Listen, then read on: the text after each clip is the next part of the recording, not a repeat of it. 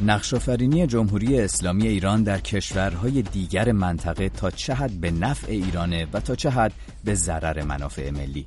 در روزهای اخیر انتقاد از فعالیت ایران در کشورهای دیگر بیشتر به گوش میرسه، از اسرائیل گرفته تا آمریکا و ناتو. در همین هفته گذشته خبرها در این باره کم نبود. نخست وزیر اسرائیل میگه در دیدار با رئیس جمهوری روسیه پیام روشنش این بوده که کشورش مخالف هر گونه حضور ایران در سوریه است. خبرگزاری رویترز هم گزارش داده که نتانیاهو به پوتین گفته کشورش قصد سرنگونی اسد رو نداره، اما مسکو باید ایران رو به ترک سوریه فرا بخونه. یک روز قبل از اون قدرتمندترین ائتلاف سنگین وزنهای نظامی جهان، سازمان پیمان آتلانتیک شمالی همون ناتو، با انتشار بیانیه‌ای در پی نشست رهبران کشورهای عضو این سازمان در بروکسل نسبت به برنامه موشکی ایران و اقدامات این کشور در خاورمیانه ابراز نگرانی کرد. این بیانیه ایران رو به انجام فعالیت‌های بی‌ثبات کننده در منطقه خاورمیانه متهم می‌کنه و با اشاره به قطعنامه 2231 شورای امنیت سازمان ملل متحد که ناظر بر توافق هسته‌ای با ایرانه، از جمهوری اسلامی می‌خواد که از فعالیت‌های مغایر با این قطعنامه و تمامی ضمایم اون بپرهیزه. آمریکا هم ماه‌هاست تمرکز بیشتری بر فعالیت‌های منطقه‌ای ایران کرده. فعالیت‌هایی که ایران میگه به خواست دولت‌های مستقر این کشورها صورت گرفته و ابعاد نظامی نداره، صرفاً مستشاری است. آیا ممکنه حکومت ایران تغییری در سیاست منطقه‌ای خودش ایجاد کنه؟ و اگر نکنه چه خواهد شد؟ من نیوشا بغراتی هستم و اون چی که میشنوید ساعت 6 از رادیو فردا. 0042 02 21 12 24 54 شماره تلفن ماست در برنامه ساعت 6. از طریق تلگرام میتونید با شناسه @فرداگرام با ما در ارتباط باشید. @فرداگرام پلیه که ما رو به شما وصل میکنه. میتونید پیام صوتی خودتون رو برای ما ارسال بکنید تا در طول برنامه پخش بشه. همچنین از طریق فیسبوک میتونید صدای ما رو بشنوید. در صفحه فیسبوک رادیو فردا به صورت لایو صدای ما داره پخش میشه از گزینه فیسبوک لایو و میتونید اون پایین هم در بخش کامنت ها به اظهار نظر بپردازید. امروز در برنامه ساعت 6 میهمان ما که به طور زنده روی خط تلفن ما را همراهی میکنه آقای مهدی طلعتی است، استاد دانشگاه در سوئیس و کارشناس مسائل بین الملل و امنیتی و نظامی. آقای طلعتی عزیز، به شما سلام میکنم و ممنونم که همراه ما هستید. خواهش میکنم. منم به شما سلام میکنم. آقای طلعتی، اجازه بدید که طبق روال برنامه‌های ساعت 6 پیش از این که بحثمون رو با شما آغاز بکنیم یکی دو تا نظر از شنونده هامون بشنویم و بر اساس اون اولین سوال رو با شما مطرح بکنم. اولین مسئله‌ای که در واقع مطرح میشه که بر اساس اون پرسش شما شکل خواهد گرفت از طرف احمد هست که صحبت میکنه درباره منافع ملی، درباره حضور ایران در مقابل حضور جمهوری اسلامی در کشورهای منطقه. بشنویم. به نظر من حضور جمهوری اسلامی، بهتر بگیم نه حضور ایران، حضور جمهوری اسلامی در کشورهای اطراف هیچ عاقبتی نخواهد داشت، چون دقیقاً حضور جمهوری اسلامی مترادف حضور ایران نیست. منظور چیه؟ نکن ما یه ایرانی داریم که الان منم دارم توی زندگی میکنم، برای شما دارم وایس میفرستم از داخلش. یه جمهوری اسلامی داریم که این اصلا منفک از این مردم، از این سرزمینه و اگر ایران بود که در کشورهای دیگه حضور داشت، یعنی مردم ایران بودن، فرهنگ ایران بود، اون موقع بله منافع ملی تأمین میشد و خیلی خوب بود و خیلی خیلی برکت داشت برای کشور. ولی چون این چنین نیست و یه دیدگاه اقلیتی مبتنی بر یک ایدئولوژی که در خیلی از کشورهای همسایه، آنچه که در کشورهای پیشرفته از این دیدگاه متنفر و منزجر شدن که اصلا چی، در همین خاورمیانه در خیلی از کشورهای همسایه هم دیگه مردم رغبتی به این گونه صحبت‌ها و به این ایدئولوژی‌ها ندارن. بعد برای همین شما بیاید مثلا رو این حساب که اون کشورها بخواد حضور داشته باشی، حضور شما به سرانجام نمیرسه. یعنی مثل حالت کار عقیم شده است، کار ابتر دنبوریده است، چون الان که دیگه دوران لشکرکشی نیستش که دوران رفاه، دوران تکنولوژی، دوران فرهنگ. آمریکا که الان دنیا رو داره کنترل میکنه. درسته ارتش داره، قوی‌ترین ارتش دنیا داره لشکرکشی میکنه، اما آمریکا دنیا رو با سینمای خودش فتح کرده، با رسانه‌های خودش فتح کرده. ما حالا میخوایم به قول معروف که لشکرکشی بکنیم، یه سری آدم رو مسلح بکنیم در کشورهای مختلف، از یمن گرفته تا لبنان، از این ور تا تاجیکستان، تمام این کشورهای در مسیر. خب این به سرانجام نمیرسه. بسیار خوب. اونچه که شنیدیم صحبت‌های آقای احمد بود، یکی از شنوندگان ما. شناسه ما در تلگرام هست @فردگرام و شماره تلفن ما 0042 02 21 12 24 54. آقای طلعتی اجازه بدید از همینجا شروع بکنیم. پیش از اینکه برسیم به اینکه نقش آفرینی جمهوری اسلامی ایران در کشورهای منطقه تا چه حد به نفع ایران هست، منافع ملی کشور رو تأمین میکنه یا در جهت خلاف اون حرکت میکنه، اجازه بدید درباره همین مسئله صحبت بکنیم که شنوندمون دربارش حرف میزد. یعنی اینکه منافع ملی و منفعت حکومت تا چه حد تفکیک پذیر هستند با هم دیگه، یا تا چه حد میشه اینها رو با هم دیگه جمع بست؟ ببینید، من قبل از اینکه این رو جواب بدم یه چیزی تو پرانتز خدمت شما عرض میکنم، امیدوارم این دوست عزیز هم به این مطلب گوش کنند. ببینید، ما در بررسی یک نظام سیاسی با دو تا واژه مواجه هستیم. یکی واژه مقبولیت یا مشروعیت هستش که حالا من مشروعیت رو میذارم کنار، میگم مقبولیت، و یکی بحث قانونیت هستش. خب در مورد رژیم ایران ممکنه مشروعیت و مقبولیتش در سطح جامعه و در سطح افکار عمومی کاملا سقوط کرده باشه، ولی قانونیتش باید به صورت اساسی و بر اساس قانون اساسی جدید یا هر چیزی که در آینده متصور هستش تغییر پیدا بکنه و اون چیزی رو که خواست مردم هست در هر صورت به مرحله اجرا برسه. در هر صورت ما با رژیمی مواجه هستیم که قانونی هستش، بر اساس معیارهای قانونی که بر اساس اون قانون اساسی 59 به تصویب رسیده داره عمل میکنه. حالا بعضی از موادش ممکنه متروک گذاشته باشه ولی استنادش به اونه. بنابراین تا وقتی که این قانون اساسی تغییر نکنه یا شرایط اساسی تغییر نکنه، این حکومت به نام ملت ایران حکومت خواهد کرد و هر کاری هم بکنه ثمراتش یا مضراتش به پای مردم هم خواهد بود. این یه بحثی هستش که باید مقبولیت رو از قانونیت جدا بکنیم. خب البته این یه بحث بسیار گسترده است. این که چقدر منافع حکومت و منافع مردم، منافع ملی ایران با همدیگه سنخیت دارن و بر روی همدیگه افتادن، خدمت شما عرض بکنم که کاملا مشخص هستش که جمهوری اسلامی یک رژیم مرکزگرا هستش که دوایر قدرت به دورش چیده شده و هدف اصلیش هم کنترل و حمایت و پشتیبانی این دوایری هستش که از هسته اصلی قدرت پشتیبانی و حمایت میکنه و اونهایی که بیرون از این حلقه ها قرار میگیرن و تقریبا اکثریت مردم ایران هستن نفع زیادی از سیاست های دولت مرکزی و حکومت ایران نمیبرن. بنابراین این کاملا درست هستش که برخی از تصمیمات جمهوری اسلامی در سطح کلان بر اساس خواسته های مردم و منافع ملی ایران نیست. بسیار خب، برمیگردیم باز هم با شما صحبت میکنیم. آقای طلعتی عزیز، حرف زیاد داریم، اجازه بدید درباره همین قضیه تا خیلی دور نشدیم نظر علیرضا رو هم بپرسیم و بشنویم. علیرضا باز درباره همین مسئله خیر یا شر بودن حضور ایران در منطقه صحبت کرده، گوش کنیم. خب ببینید، اگر حضور برای ساختن حتی بیمارستان، مدرسه و کمک به مردم محروم، به عنوان مثال در یمن مردم محروم اونجا بود، خیلی خوب بود، ولی متاسفانه می‌بینیم که ایران با پیدا کردن ملتی که پابرنه مشغول جنگ هستن، اونها رو مسلح کرده، گروهی رو به اسم حوثی‌ها که مسلح شدن و نتیجه عمل اونها آتش افروزی، جنگ و کشتن افراد بیگناهه. و خب این مشخصا کاملا معلومه که این ملکوت شر که از شیطان میاد که هدفش کشتن فرزندای خداست.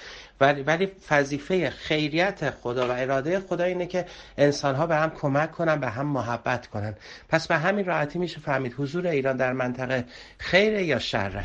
بسیار خوب، اونچه که شنیدیم صحبت‌های علیرضا بود که صحبت میکرد درباره خیر یا شر بودن حضور ایران. اجازه بدید که درباره جنس در واقع حضور ایران صحبت میکرد. اجازه بدید در همین مورد صحبت‌های علی رو گوش کنیم که با ما تماس گرفته. شماره تلفن رو بعد از صحبتم با علی تکرار خواهم کرد. آقای علی عزیز، ممنونم که در برنامه ما هستید و نظر شما چیه؟ حرفتون چیه؟ فکر می‌کنید که حضور ایران در منطقه، در کشورهای دیگر منطقه که آمریکا و غرب از اون انتقاد میکنن، تا چه حد به نفع و تا چه حد به ضرر منافع ملیه؟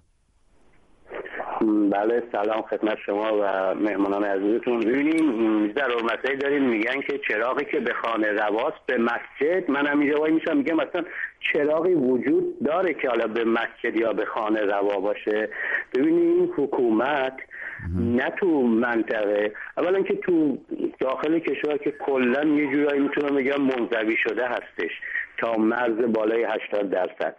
و اما یه منطقه رو در نظر بگیریم، ببینیم حدودا میتونم بگم 4-5 تا به جز پایتخت خودمون 4 تا پایتخت تو دستشه که کاملا نه تنها خودشو بلکه ملت ایران رو تو اون پایتخت‌ها منزوی کرده. یعنی اگه شما از یمنی بپرسین در مورد مردم ایران متنفرن، از عراقی بپرسین، از فلسطینیا بپرسین که با اون اصطلاح اعمالشون نشون دادن، از جنوب لبنان هم که دیگه مشخصه دیگه اونا باید راضی باشن چون تمام هزینه‌های اونا رو که بلا مانع داره ایران میپردازه. و اما من فکر میکنم این هزینه‌ای که ایران اونجا گذاشته نه سودی برای منافع داخلی داره نه سودی برای خود حکومت داره، بلکه تماما به نظر من اینا سیاست‌های روسیه و اسرائیل که داره هزینه‌های مالی و معنویشو از ایران به خرج میذاره و سودشو روسیه و اسرائیل میبرن و همچنین هم که دارن میبرن در آینده هم خواهم برد. و من مطمئنم آقای علی عزیز، ولی اسرائیل که منتقد جدی حضور ایران هست، از جمله خصوصا در کشوری مثل سوریه، چطور میگید که داره منفعت میبره؟ خیلی کوتاه اگه میشه بگید، وقت زیادی نداریم. بله خواهش میکنم. این قسمت‌هایی از سیاست خودتون میدونین خیلی پشت پرده هایی داره و اینم بگم که خوشبختانه یا بدبختانه سردمداران این حکومت همیشه از کلمه از به اصطلاح فن بیان مشکل داشتن. همونجوری که آقای ولایتی گفتن که آقای نتانیاهو دوره‌گردی میکنن، واقعا اینجور کلمه ها فکر نکنم در اصطلاح جنم شخصیت یه سیاستمدار بتونه جا بگیره. بسیار خب، ممنونم از شما. من سیاستمدار رو میشنویم یه جورایی آزرده میشیم. متشکرم از شما آقای علی عزیز. البته اون چیزای پشت پرده که شما گفتید خبر نداریم ما طبیعتاً، اما به هر حال این مسئله همچنان باقی هست که چطور اسرائیل میتونه منفعت ببره. یک نظر مخالف بشنویم با اونچه که تا حالا گوش کردیم. این دوست ما که از طریق تلگرام با همون تماس گرفته موافق حضور ایران در منطقه هست و از اون دفاع میکنه.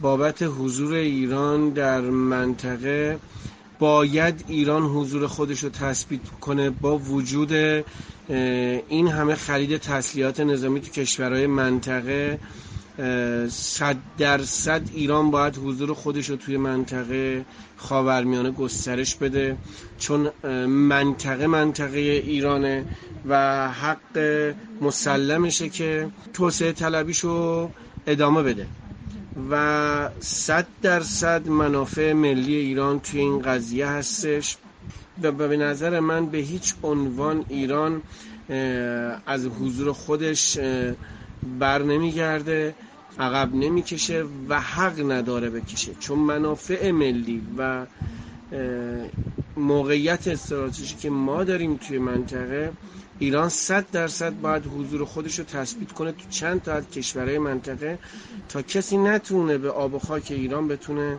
چپ نگاه کنه.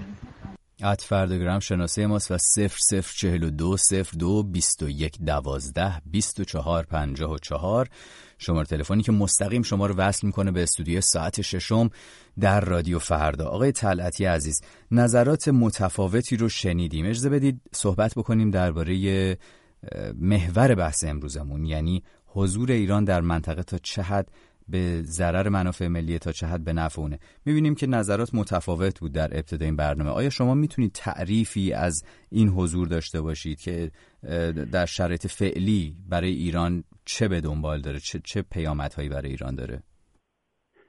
ببینید، این قضیه از یک الگوی بسیار ساده پیروی میکنه. این الگو عبارت از این هستش که دنیا علاوه بر این که تقسیم بندی قاره‌ای داره، به مناطق مختلف تقسیم شده. مثلا خود آسیا به مناطق چندی تقسیم شده، مثل خاورمیانه خدمت شما عرض کنم که آسیای جنوب شرقی، آسیای میانه، آسیای دور تقسیم شده. همه این مناطق در مطالعات منطقه‌ای 3 عنصر اساسی دارن. یکی مرکز این منطقه هستش، یکی کشورهای حاشیه این منطقه هستن و یکی هم یک کشور مداخله‌گری که میتونه یه قدرت جهانی یا یه قدرت فرامنطقه‌ای باشه.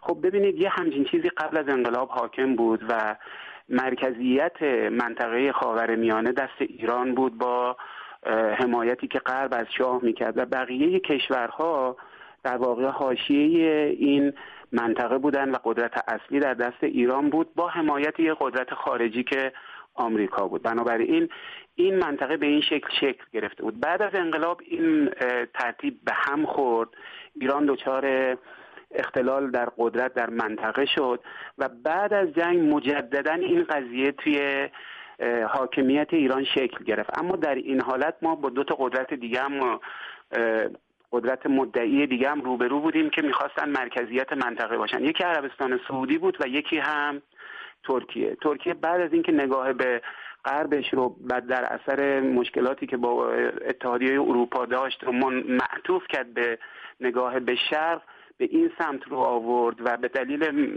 بحث حکومتیش خیلی تمایل داشتن که اون الگوی حکومتیشون ترکیه باشه. عربستان هم به خاطر مخالفتی که با ایران داشت و نقش رهبریش در جهان عرب معتقد بود که باید مرکزیت رو به دست بگیره و کشورهای مداخله‌گر مثل آمریکا هم از اینها طرفداری میکردن. در هر صورت این رقابت شکل گرفت. رقابتی نیستش که یک شبه شکل گرفته باشه. چندین دهه هستش که این رقابت ادامه داره و هر کدوم از طرفین بر سر این مسئله دارن با هم دیگه دعوا میکنن. در هر صورت ایران هم منافعی برای خودش در منطقه داره.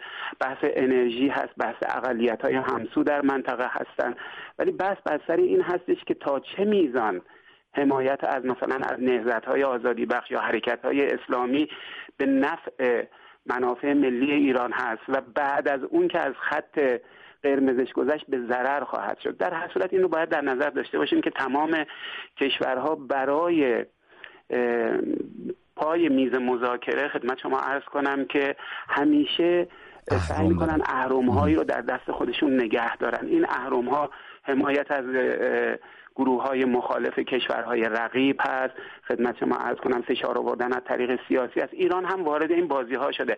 اما چیزی که اینجا مطرح هست این هستش که به نظر میرسه ایران از اون خط قرمز رد شده و منافع ملی قبل از اینکه متنفع بشه فعلا در حال ضرر کردن هست. آقای طلعتی عزیز، حتما به این موضوع میپردازیم که اون خط قرمز کجا بوده از نظر شما که ایران عبور کرده. اگر اجازه بدید 1-2 تا از شنونده‌های دیگر رو داشته باشیم روی خط و بعد برگردیم همین جایی که بحث رو رها کردیم باز هم ادامه بدیم.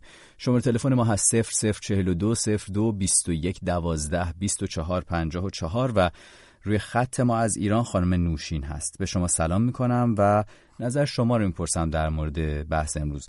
نقش آفرینی جمهوری اسلامی ایران رو در کشورهای منطقه چطور میبینید شما؟ سلام عرض میکنم، خیلی متشکرم ازتون. حقیقتش به نظر من ایران تو منطقه انقدر دخالت میکنه که حتی باعث برانگیخته شدن به نظرم به جای حساسیت سایر کشورهای حتی منطقه و یا حتی آمریکا و اسرائیل شده و اونها اصلا دیگه هیچ علاقه‌ای به برقراری ارتباط با ایران متاسفانه ندارن و به زعم خودشون از سلاح اقلیمی استفاده میکنن برای مقابله با ایران. کارشون به اینجا رسیده و اونقدر این جریان پیش رفته که خود اسرائیل، خود کارشناسان اسرائیل در واقع میاد میگن که ابرهای منطقه ایران رو ما برای خودمون استفاده میکنیم. البته خانم نوشین عزیز، این چیزی که شما می‌فرمایید جایی من ندیدم که اسرائیل بخواد همچین چیزی رو اذعان کرده باشه که ابرهای ایران رو برای خودشون استفاده میکنن. ولی به هر حال ممنونم از این که در برنامه ما شرکت کردید و نظرتون رو گفتید. اجازه بدید بریم سراغ آقای مسعود که با ما صحبت کرده درباره ساختار سیاست خارجی و منطقه‌ای ایران. بشنویم نظرش رو. این مسئله دخالت ایران توی کشورهای همسایه، این به منافع ملی ایران ضربات سنگینی رو زده و بیشتر هم میزنه. شما میتونید با 2 حکومت و 2 دولت تو ایران روبرو بشید، 2 دولتی که سیاست جدا از همو دارن، یعنی یه سیاست منطقه‌ای خاورمیانه‌ای و یه سیاست بین المللی. که سیاست منطقه‌ای خاورمیانه‌ای هم که تو دست رهبر ایران هست و مشاورانش و قاسم سلیمانی، و سیاست بین المللی هم که حالا دولت رسمی ایران که روحانی است و ظریف. متاسفانه اینا مدیریتی که به طور کل از دست دادن، به مشکل خورده و میخوره و هیچ نفعی برای ما نداره. البته برای حکومت داره ولی برای منفعت ملی هیچ نفعی نداره. ایران به جایی که بتونه با کشورهای منطقه کار کنه، با دنیا، با اروپا، حتی با آمریکا کار بکنه، سیاستی رو داره که همون بحث صدور انقلاب است و ضرب منافع ملی. بسیار خوب. @فردگرام شماره تلفن ماست، ببخشید شناسه ماست در تلگرام. شماره تلفن ما هست 0042 02 21 12 24 54. پیش از این که بریم صحبت‌های آقای حسین رو بشنویم که روی خط ارتباطی ما هست از پاریس، اجازه بدید یک نظر دیگر رو از تلگرام بشنویم درباره نوع نگاه و استراتژی ایران نسبت به ایران و اسرائیل صحبت کرده. ایران تو کشور خودش نقش خیر رو نداره، وای بالا تو منطقه به مردم خودش رحم نمی‌کنه. در منطقه ایران هیچ نقش خیری نداره. جمهوری اسلامی بعد از انقلاب یه دشمنی احمقانه رو با اسرائیل راه انداخت و با آمریکا. اسرائیل کاری به کار کشورهای دیگه نداره. در رابطه با آمریکا هم همینطور. نمیدونم چه دلیلی برای دشمنی با آمریکا داره. نقشی که داره فقط با برباد دادن ثروت ملی، ثروتی که باید خرج مردم ایران و رفاه اونا بشه، برای ایجاد تروریسم، برای گردن کلوف کردن شیخ حسن نصرالله و حزب الله لبنان و قسمت‌های مختلف دنیا داره هزینه میکنه و فقط برای کشتار. نمیفهمم اینا تا چه زمانی از خون خوردن سیر میشن. @فردگرام تکرار میکنم شناسه ما هست در تلگرام. آقای حسین، به شما سلام میکنم و از شما هم همین سوال محوری برنامه رو میپرسم. نقش آفرینی جمهوری اسلامی ایران در کشورهای منطقه رو چطور برآورد میکنید؟ آقای حسین عزیز روی خط ما هستید؟ صدای منو میشنوید؟ صدای منو دارید؟ بله بفرمایید، میشنویم صدای شما رو. سلام نیوشای عزیز و شنونده‌های خوب برنامه. من یه نکته‌ای به نظرم میرسه، الان ایران با همسایه‌های خودش مثل ترکیه هم رابطه چندان خوبی نداره. یعنی پشت پرده اصلا صحبت‌های کارشناساشون رو گوش بکنین، یه سری چیزای پشت سر ترکیه حرف میزنن و یعنی رابطهش با خود ترکیه هم خوب نیست. در کل اگر من بخوام ارزیابی بکنم، رابطه ایران توی خاورمیانه همش تو جنگ و همین تفرقه افغانیه، به خاطر اینکه حکومت مثلا برای بحرین و اینا هم همش میاد میگه که حکومت اخلالگر داره. اگر شما استراتژی حکومت ایران رو دنبال بکنید میبینید که راجع به حکومت‌های عرب و حکومت‌های خاورمیانه حرفای منفی میزنه و خب فکر آقای حسین ایران میگه که حمایت میکنه از گروه‌های تحت ظلم و ستم و در نهایت شاید برآوردش این باشه که به نفع در حال سیاست‌های منطقه‌ای دراز مدتش هست. شما فکر میکنید که صحیح هست این نوع نگاه؟ ببینید ایران خب از نظر خودش میاد که این گروه ها رو مثلا میاد ارزیابی میکنه که کدوم گروه از نظر خودش به منافع خودش از این گروه ها حمایت میکنه. مثلا میاد از گروه حماس و گروه هایی که داخل بحرین شورش درست میکنه از اون گروه ها حمایت میکنه و این گروه ها باعث میشه که خب اولا که بعضی از این گروه ها توی لیست سیاه تروریستا هستن و ایران از این گروه ها حمایت میکنه و باعث میشه که مردم و کشور ضرر ببینه. حالا حکومت که خون مردم رو میخوره دیگه، پول داره، پول مردم رو میگیره، این هم جنایت هم کرده، هیچ کس هم تا الان که نتونسته کاری بکنه به نظر من. بسیار خب، ممنونم از شما آقای حسین عزیز، متشکرم که روی خط ارتباطی ما اومدید. شماره تلفن ما هست 0042 02 21 12 24 54. حضور ایران در منطقه خیر یا شر محور بحث امروز ماست در ساعت 6 رادیو فردا و شما میتونید میهمان ما باشید به طور زنده و مستقیم. آقای طلعتی، صحبت می‌کردید درباره ایران و خط قرمزها. می‌خواستم در ادامه بعد از اینکه به این مسئله پرداختیم بریم و به اون نکته‌ای که مسعودم بهش اشاره کرد، یعنی رویکرد دوگانه دولت و سپاه بخوایم بپردازیم. ولی پیش از اون گفتید که ایران خط قرمزهایی رو به نظر میاد که پشت سر گذاشته باشه در سیاست منطقه‌ای خودش که به این نوع به این میزان از تنش رسیده روابطش. فکر می‌کنید اون خط قرمزها چه بوده؟ اگر بخواید بزرگترین نمونهش رو برای شنونده‌های ما بگید به چی اشاره می‌کنید؟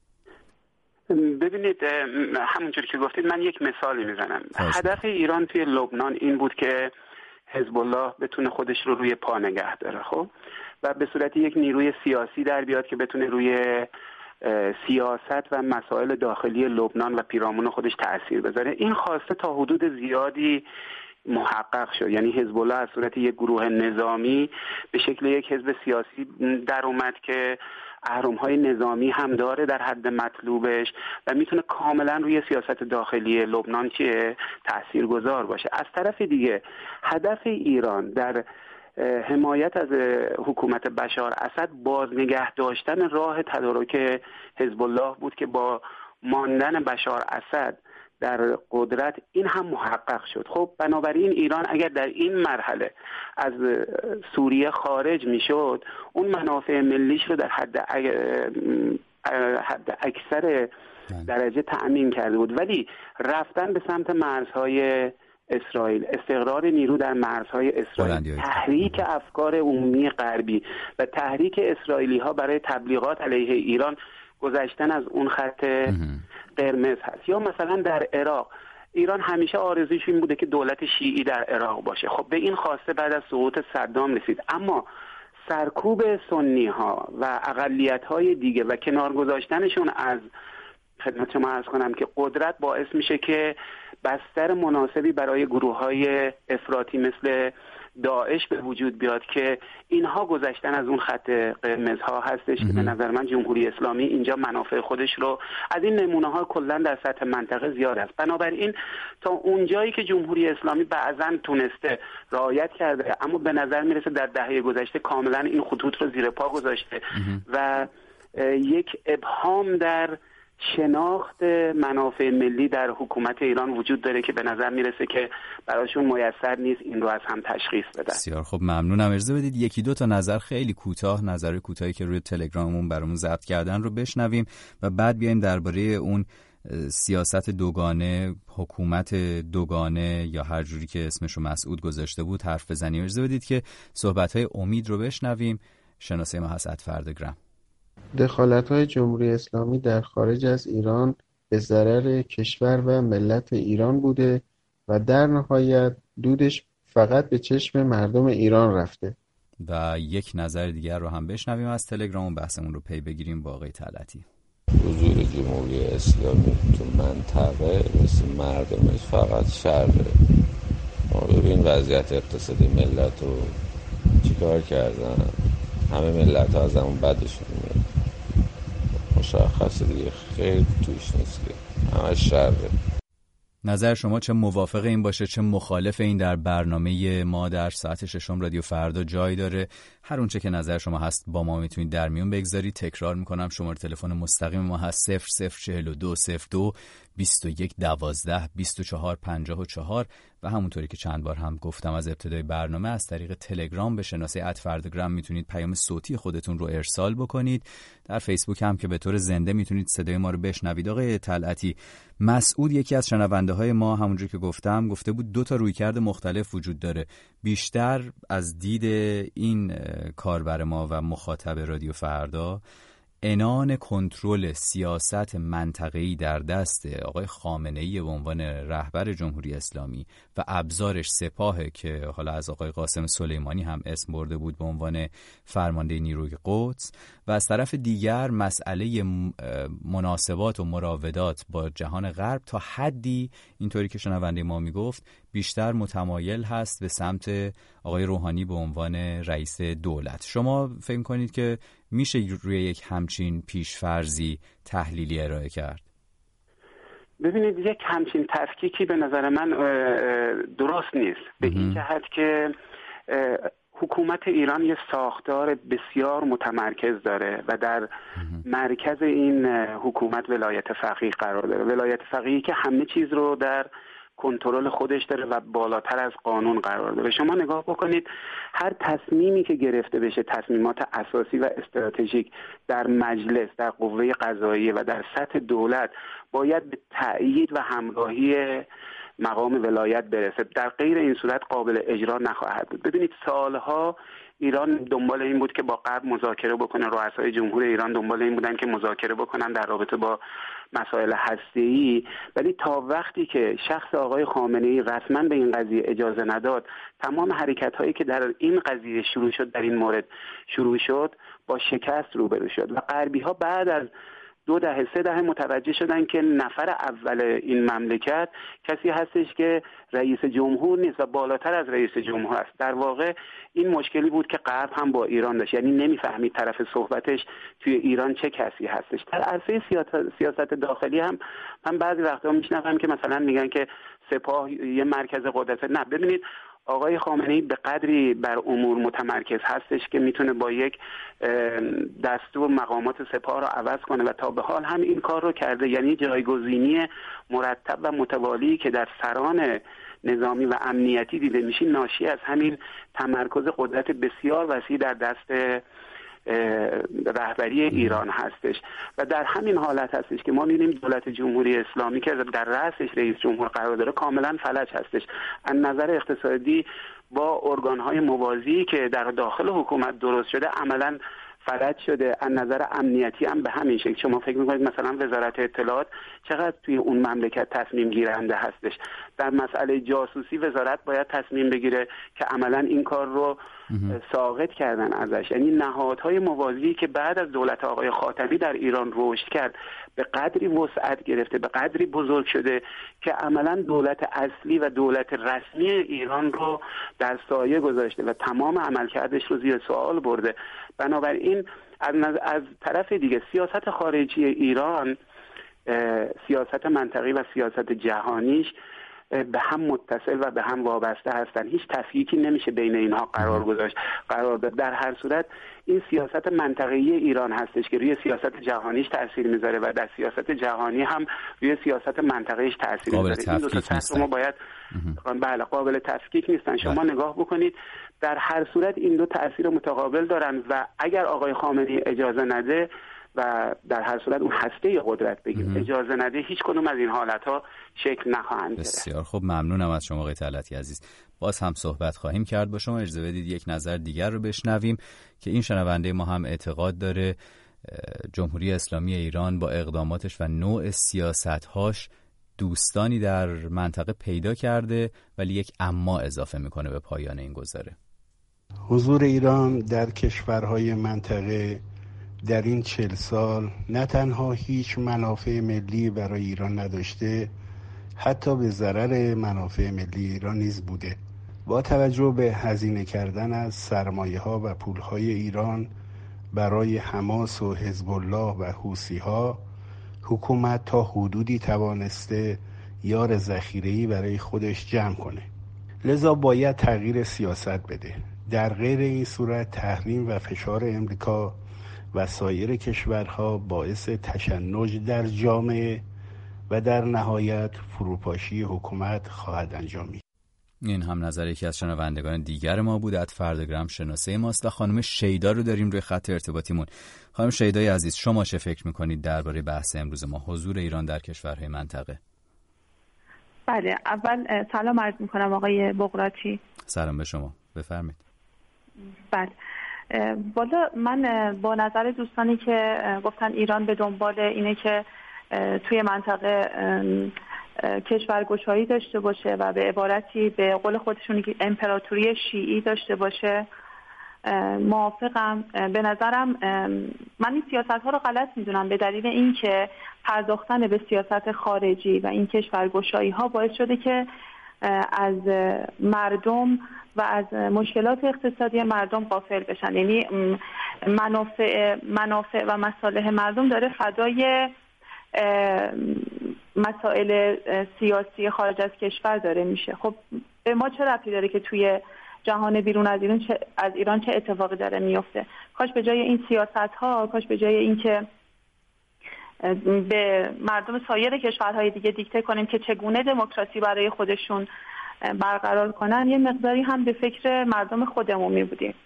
این باعث شده که بین ما و کشورهای همسایه به هم بخوره، باعث شده که کشورهای همسایه ما با ما دشمن بشن و هر روز هر خبری که داره میرسه باعث نگرانی میشه. یکی از دوستان زنگ زده بود راجبه ابرهای بارانزا گفتن یه چیزی. من رفتم توی فضای مجازی نگاه کردم، دیدم که یه خبری دیدم از قول اسپوتنیک روسیه که گفته بودن که اسرائیل ابرها رو نابارور میکنه. یه کارشناس اسرائیلی گفته بود.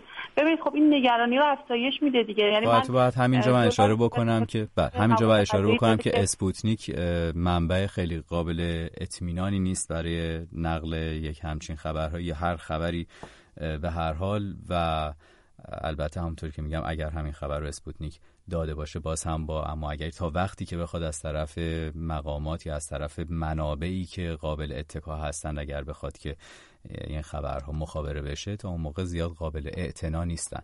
در حال از شما تشکر میکنم خانم شیدای عزیز که روی خط ارتباطی ما اومدید و با ما صحبت کردید. اجازه بدید که یک شنونده دیگر رو روی خط داشته باشیم و نظرش رو بشنویم.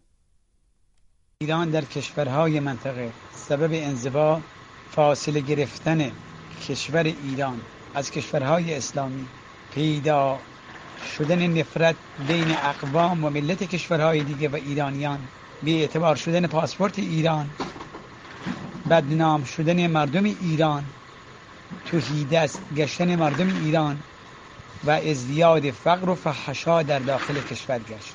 به نظر بنده دخالت ایران در کشورهای منطقه ضمن اینکه هیچگاه ایران رو به عنوان یک کشور فرامنطقه‌ای نشون نداد، بلکه سبب ضعف و زوال مردم و دولت و کشور ایران گشت.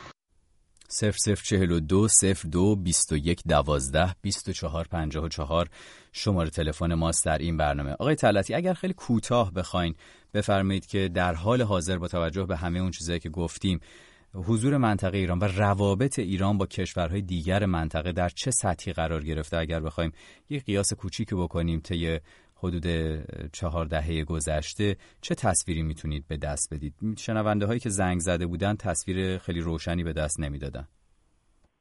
ببینید مسئله که هستش بله بفرمایید. مسئله که هست این هستش که شرایط منطقه توی این 40 سال گذشته به شدت عوض شده. خب بسیاری تصور بر این میکنن که یک تصوری بکنیم مبنی بر این که ایران دموکراسی محض هست و یک رژیم ایدئال در ایران در حال حکومت هستش. شما با اطراف ایران چه خواهید کرد؟ کشورهایی که فاقد حکومت مرکزی قوی هستند مثل افغانستان، پاکستان، عراق و قدرت کنترل مرزهاشون رو ندارن. خب و به عبارت دیگر هر بحرانی که داخل این کشورها هست به نوعی به ایران و مرزهای ایران منتقل میشه و آسیبش رو هم مردم ایران میبینن. بنابراین هر حکومتی که در ایران مستقر باشه، هر ماهیتی که داشته باشه، باید مرزهاش رو کنترل بکنه و برای حمایت از این مرزهایی که متاسفانه توسط کشورهای قدرتمند حمایت نمیشن، یعنی دولت مرکزی قوی ندارن، باید برای خودش منطقه حائل درست بکنه. شما ببینید ما به کشورهای بالای خودمون، بالای ایران، شمالی ایران مشکلی نداریم. با ترکیه هم از نظر امنیتی به غیر از مسئله PKK و کردها مشکل خاص دیگه ای نداریم، اما در مناطق دیگه و در مرزهای دیگه ما به شدت مشکل داریم. خب اصولاً چهره خاورمیانه کاملا عوض شده. تمام حکومت‌ها با نوعی خدمت شما عرض کنم که عقب ماندگی سیاسی و فرهنگی روبرو هستند. هیچ الگوی مشخصی در خاورمیانه وجود نداره که بگیم ایران از اونها بهتر هست و یا بدتر هست. در خیلی از مواقع ایران بهتر هست، ولی کلاً به صورت کلی وقتی نگاه بکنیم کل منطقه خاورمیانه تو این 40 سال گذشته عقب رفته. افغانستان 40 سال پیش به نظر من از نظر فرهنگی و حتی از نظر تکنولوژی بسیار و بازیافت سازمانی در جامعه بسیار پیشرفته تر از الان بود. تمام اون زیرساخت‌ها نابود شده. کشورهای خاورمیانه با یک اپیدمی نابود شدن زیرساخت‌های اجتماعی، اقتصادی، سیاسی روبرو هستند و فعلا ایران از این گزند به دور هستش و اگر حکومت ایران به این راه ادامه بده تمام این زیرساخت‌ها از بین خواهد رفت و این مسئله هستش که ما باهاش روبرو هستیم. بنابراین حل مشکل ایران در تعامل با دنیا هستش، با توجه به این واقعیت که اطراف ما اطراف امنی نیست و منطقه‌ای که ایران درش هستش منطقه‌ای هستش که به شدت بحران داره. بنابراین تعامل با دنیا و تغییر حکومت، ماهیت حکومت در ایران میتونه به این قضیه کمک بکنه. آقای طلعتی 2 تا مسئله رو اشاره کرد که بهش میخواستم بپردازیم. یکی تغییر رویکرد یا ماهیت حکومت هست که در ادامه میخواستم دربارش صحبت بکنیم و نکته دیگر مسئله تعامل با دنیا. اجازه بدید که 1-2 تا از شنونده ها روی خط داشته باشیم، بعدش برگردیم در مورد همینا صحبت بکنیم در حدود 10-12 دقیقه‌ای که از برنامه باقی مونده. آقای ناصر رو اجازه بدید روی خط داشته باشیم. آقای ناصر عزیز به شما سلام میکنم، ممنونم همراه مایید و وقتمون خیلی کوتاه، بفرمایید خواهش میکنم. بفرمایید آقای ناصر، روی خط ارتباطی ما هستید، درباره حضور منطقه ایران بفرمایید. و همه شنوندگان عزیز، من از خوزستان تماس میگیرم و استانی که یک زمانی ما به عنوان اولین ها در خاورمیانه معروف بودیم، پالایشگاهمون بزرگ بود، خیلی مسائل که همه میدونن و اشتغال اصلا انتخاب بود برای ما، یعنی برای پدر بنده وقتی میخواست شاغل بشه انتخاب میکرد کدوم شغل رسمی رو بره. 4 جا میتونست بره، 1 جا رو انتخاب میکرد. در این استان به خاطر ما اینکه به اسم حضور در منطقه اومدیم ضربش رو داریم ما میخوریم. الان خوزستان منابعش رو، حتی خاکمون رو خبر دارید که میبرن برای کشورهای منطقه. به عنوان یه استان مرزی جوری به ما نگاه میشه انگار مثلا جزء ایران نیستیم، اما برای منابعش به وقتش خوب از ما به قولی میدوشن استان ما رو. من به نظرم بهترین کاری که میشه، یعنی پیشنهاد من اینه که باید به سمتی بریم که ایران به عنوان این جمهوری اسلامی شناخته نشه در منطقه. مردم ما میتونن خودشون رو معرفی کنن اگر البته متحد باشن با یک مدیریت واحد. من بسیار خوب آقای ناصر عزیز، ممنونم. عذر میخوام ازتون، وقت زیادی نداریم تا پایان برنامه. 2-3 تا موضوع دیگه هم هست که واقعا طلعتی میخواستم صحبت بکنم دربارش. از شما تشکر میکنم روی خط ارتباطی ما اومدید. اجازه بدید یک نظر رو هم از تلگرام بشنویم و بعد برگردیم صحبت بکنیم. همه دنیا فریاد برآوردن که ایران حامی درجه 1 تروریست است. من موافق نیستم. من اعتقاد دارم آمریکا و آلمان حامی درجه 1 تروریست هستند. چرا؟ به خاطر اینکه آمریکا در زمان اوباما 1,700,000,000 دلار رو توی بشکه گذاشت، به ایران فرستاد و ایران پخش کرد بین گروه‌های تروریستی مثل حزب الله و حوثی‌های یمن و هشت شعبی عراق و بقیه تروریست ها. حالا نوبت آلمان شده. آلمان میخواد 300,000,000 دلار رو باز توی بشکه بذاره بفرسته برای ایران که باز گردن این گروه ها رو کلوفتر بکنه. پس به نظر من آمریکا و آلمان حامی درجه 1 تروریست هستن و ایران در واقع فقط وسیله است. بسیار خوب. فردگرام شناسه ما هست آقای طلعتی. درباره مسئله روابط با کشورهای خارجی صحبت کردیم. من میخوام از یه زاویه دیگری به این ماجرا نگاه کنم، همین زاویه‌ای که تا حدی این دوستمون رو تلگرام پیغام گذاشته بود بهش پرداخته بود. این که شما رویکرد فعلی آمریکا و اروپا رو چطور می‌بینید در قبال ایران؟ فکر می‌کنید که تا چه حد احتمال داره که با رویکرد اونها، البته رویکردهای متفاوتی هستن، منظورم یکی کردنش نیست، رویکرد آمریکا الان در واقع به شکلی در تقابل با رویکرد اروپا قرار داره، فکر می‌کنید که مجموع این رویکردها به چه سمتی میبره رفتار منطقه ایران رو؟ ببینید همونجور که شما هم گفتید سیاست آمریکا با اروپا کاملا متفاوت هست. سیاست آمریکا و سیاستی که در مرکزیت دولت آقای ترامپ قرار داره مخالفت با تمام سیاست هایی هستش که دولت قبلی آمریکا اتخاذ کرده و ایران هم توی این زمره قرار میگیره. اما اروپا نگرشش یه نگرش دیگه، یه نگرش کاملا امنیتی به قضیه داره و دفع افسد به فاسد هستش. نظر اروپا این هستش که یک ایران هسته‌ای با داشتن موشک‌های اتمی مذاکره کردن باهاش تقریبا غیر ممکنه. بنابراین اگر در همین حال نگهش داریم میتونیم در طی زمان و با تغییر شرایطی که در دنیا وجود داره و در منطقه وجود داره بتونیم ایران رو هم از این مسیر بازگردونیم و در واقع بتونیم به نوعی کنترلش کنیم. آمریکا در واقع به این شکل با قضیه برخورد نمیکنه و معتقد هستش که حکومت ایران باید به صورت کلی و بنیادین رفتارهای خودش رو عوض بکنه که این هم با واقعیت چندان جور در نمیاد. بنابراین این هستش. اما چقدر این قضیه میتونه روی رفتار ایران تأثیر بذاره؟ ببینید قاعدتاً ایران در یک منطقه خلأ عمل نمیکنه. حکومتش در منطقه‌ای هستش که در جهانی هستش که باید با دیگران تعامل بکنه و هر چقدر میزان این تعامل بیشتر بشه حکومت ایران راحت‌تر حکومت خواهد کرد و هر چقدر این میزان این تعامل کمتر بشه و منابع مالیش و منابع استراتژیکش قطع بشه حکومت ایران به سختی نفس خواهد کشید. این چیزی هستش که با تحریم‌های این 40 ساله گذشته غربی‌ها، اروپایی‌ها و آمریکایی‌ها دستشون اومده و با این حرب با ایران برخورد میکنن و قاعدش هم این هستش که تا حالا تأثیر گذاشته. برگردیم به دوره قبل از برجام، چیزی که حکومت ایران رو به پای مذاکرات برجام کشون در واقع فشاری نبود که به مردم می اومد، فشاری بود که بر خود حکومت وارد می شد و منابع مالی حکومت را قطع کرده بود و با بحران مواجه کرده بود. بنابراین پای میز مذاکره اومدن. اگر در شرایط فعلی دوباره ما با همون اجماع طرف باشیم و با همون فشار و میزان بیشتری از اون فشار روبرو بشیم، با توجه به اینکه جامعه بعد از برجام ایران جامعه قبل از اون نیست و قابل مقایسه نیست، میتونیم شاهد تغییرات رادیکالتری در سیاست‌های ایران و مردم ایران باشیم. در هر صورت خیلی از این مسائل به خود مردم ایران بستگی داره که چه تصمیمی در رابطه با حکومت ایران خواهند گرفت، ولی تأثیر این فشارها کاملا ملموس و واقعی خواهد بود. بسیار خوب، ممنونم آقای طلعتی. اجازه بدید یک نظر دیگر رو بشنویم از خانم سحر که درباره موقعیت‌هایی سخت‌تر و شاید خطرناکتر صحبت کرده با ما.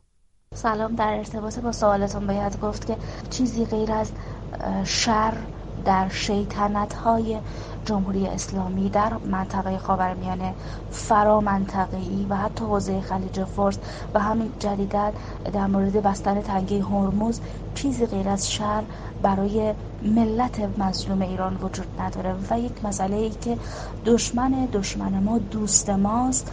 ما به واضح میتونیم در روابط اسرائیل و عربستان ببینیم که دارن دست پیدا میکنن به یک ائتلاف جهانی، حتی دیگر کشورهای خرد و کوچک هم دارن باشون هم کلام و همراه میشن بر علیه ما. این سیاست آقایون ایران رو به یک پرتگاه و یک بطلاق شاید بکشونه و اگر دست از این کار بر نداره جمهوری اسلامی، چیزی جز یک جنگ شاید دور از ذهن نیست برای ملت ایران. با این وضعیتی که وجود داره چیزی جز جنگ و نابودی کشور وجود نداره. منافع ملت ایران، منافع مردم ایران فقط در چارچوب مرزهای جمهوری اسلامی ایرانه، نه فرا منطقه‌ای، نه فرا کشوری، مثل کیفیت و استاندارد زندگی، مثل ایجاد اشتغال و از این دست مسائل برای ملت ایران منفعت، نه اینکه از جیب من بیکار، از جیب من دانشجو، از جیب من کارآفرین، از جیب من کارگر، از جیب من معلم پول به عنوان یک مالیاتی گرفته بشه، صرف موشک در بحرین بشه، در عربستان بشه، در جنوب سوریه بشه، در جنوب لبنان بشه. بسیار خوب. اون چی که شنیدیم صحبت‌های خانم سحر بود. در دقایق پایانی این برنامه هستیم. آقای طلعتی، شما گفتید در صورت اعمال فشار امکان تغییر رویه، احتمال تغییر رویه حکومت ایران وجود داره. خواستم ببینم که اگر این تغییر رویه به وجود نیاد، شما اون وقت چقدر این سناریویی رو که خانم سحر بهش اشاره می‌کرد میتونید محتمل ببینید؟ ببینید، یکی از سناریوهایی که از اول در واقع همه بهش فکر می‌کردن و همیشه بدترین سناریو بوده، بحث مداخله نظامی یا برخورد نظامی بین ایران با منطقه و کشورهای صاحب قدرت مثل آمریکا یا متحدین اروپاییش بوده. ببینید، این بدترین چیز هست، بدترین سناریو و فرضیه‌ای هستش که ما پیش رو داریم. در این فرضیه چیزی که گفته شده و بارها گفته شده این هستش که تمام زیرساخت‌های استراتژیک ایران از بین خواهد رفت. یعنی ما تمام چیزهایی رو که به عنوان مخابرات، شبکه راه‌ها، کارخانه‌ها، با خدمت شما عرض کنم صنایع تولیدی، صنایع نفتی داریم رو از دست رفته خواهیم دید و قاعدتا این چیزی هستش که آمریکا و اسرائیل شاید شما چقدر فکر کنید محتمل باشه؟ حالا اینکه چقدر اونا دنبالش باشن ما نمیدونیم تا چقدر میتونه صحت داشته باشه، ولی چقدر فکر کنید این بحث اصلی ما الان هست که چقدر فکر کنید احتمال داره با توجه به سیاست‌های فعلی ایران و در مقابلش کشورهای دیگر به اون سمت حرکت بکنه ماجرا؟ ببینید، تمام اینها بستگی به این خواهد داشت که ایران میزان برخورد مثبتش با اروپا و بسته‌هایی که اینها در رابطه با حفظ برجام پیشنهاد میکنن به چه سمت باشه و چقدر بتونه سیاست‌های رسمی خودش رو و گفتمان رسمی خودش رو کنترل کنه و حرف‌های بیهوده در سیاست خارجیش نزنه. یه چیزهایی هستش که در سیاست منطقه‌ای خط قرمز هست. هیچ قدرتی در دنیا به ایران اجازه نخواهد داد که منطقه تنگه هرمز رو ایران ببنده، یا هیچ قدرتی به ایران اجازه نخواهد داد عربستان سعودی رو با موشک بزنه یا اسرائیل رو با موشک بزنه. بنابراین اینها خط قرمز جامعه بین الملل هست، چه با هم اختلاف داشته باشن چه با هم اختلاف نداشته باشن. بنابراین اگر ایران این خط قرمزها رو به درستی دریافته و فهمیده باشه، قاعدتاً به این سمت نخواهد رفت مگر اینکه واقعا قصد خودکشی توی حکومت جمهوری اسلامی باشه که به این سمت بره و هیچ منافعی به غیر از تخریب گسترده ایران وجود نخواهد داشت. ببینید، الان ما بعد از برجام شاهد این بودیم که بیشتر شرکت‌های خارجی، شرکت‌های بزرگ، صنایع خواستار سرمایه‌گذاری در ایران بودن. علتش وجود این زیرساخت‌ها هستش. کشورهای دیگه این منطقه مثل افغانستان یا پاکستان یا جاهای دیگه این زیرساخت‌ها رو ندارن. این زیرساخت‌ها حدود 200 سال هستش که داره توی ایران ساخته میشه و سرمایه‌گذاری روش میشه. بنابراین حفظ این زیرساخت‌ها مهم هستش برای آینده این مملکت و اگر ایران به سمت درگیری نظامی بره، قاعدتاً تمام این زیرساخت‌ها و آینده اون مملکت برای چندین نسل از بین خواهند رفت. مضافاً بر این که این رو در ذهنمون داشته باشیم، اگر ایران زیرساختاش رو از دست بده، به هیچ وجه دیگه در آینده اجازه ساخت این زیرساخت‌ها به ایران به خاطر اون خطر بالقوه‌ای که ایران خواهد داشت داده نخواهد شد. یادمون نره که یوگسلاوی سابق، صربستان، در مرکز اروپا بعد از جنگ کوزوو تمام صنایعش رو زدن. من شخصا تمام اینا رو رفتم دیدم، یعنی هنوز هم بهش اجازه نمیدن بعضی از کارخونه ها رو بسازه. این خیلی برای ایران به نظر من خطرناک خواهد بود که ایران به این سمت. متشکرم از شما، بسیار خوب. ممنونم آقای مهدی طلعتی، استاد دانشگاه در سوئیس و کارشناس مسائل سیاسی، امنیتی و نظامی که امروز همراهی کردید. ما رو در برنامه ساعت 6 رادیو فردا به ثانیه‌های پایانی این برنامه رسیدیم. من نیوشا بغراتی هستم، از شما تشکر می‌کنم که همراهی کردید ما رو طی حدود 1 ساعت گذشته و دعوت می‌کنم که همچنان همراه باشید با رادیو فردا تا ثانیه‌های دیگر. بخش دیگری از خبرها رو خواهید شنید.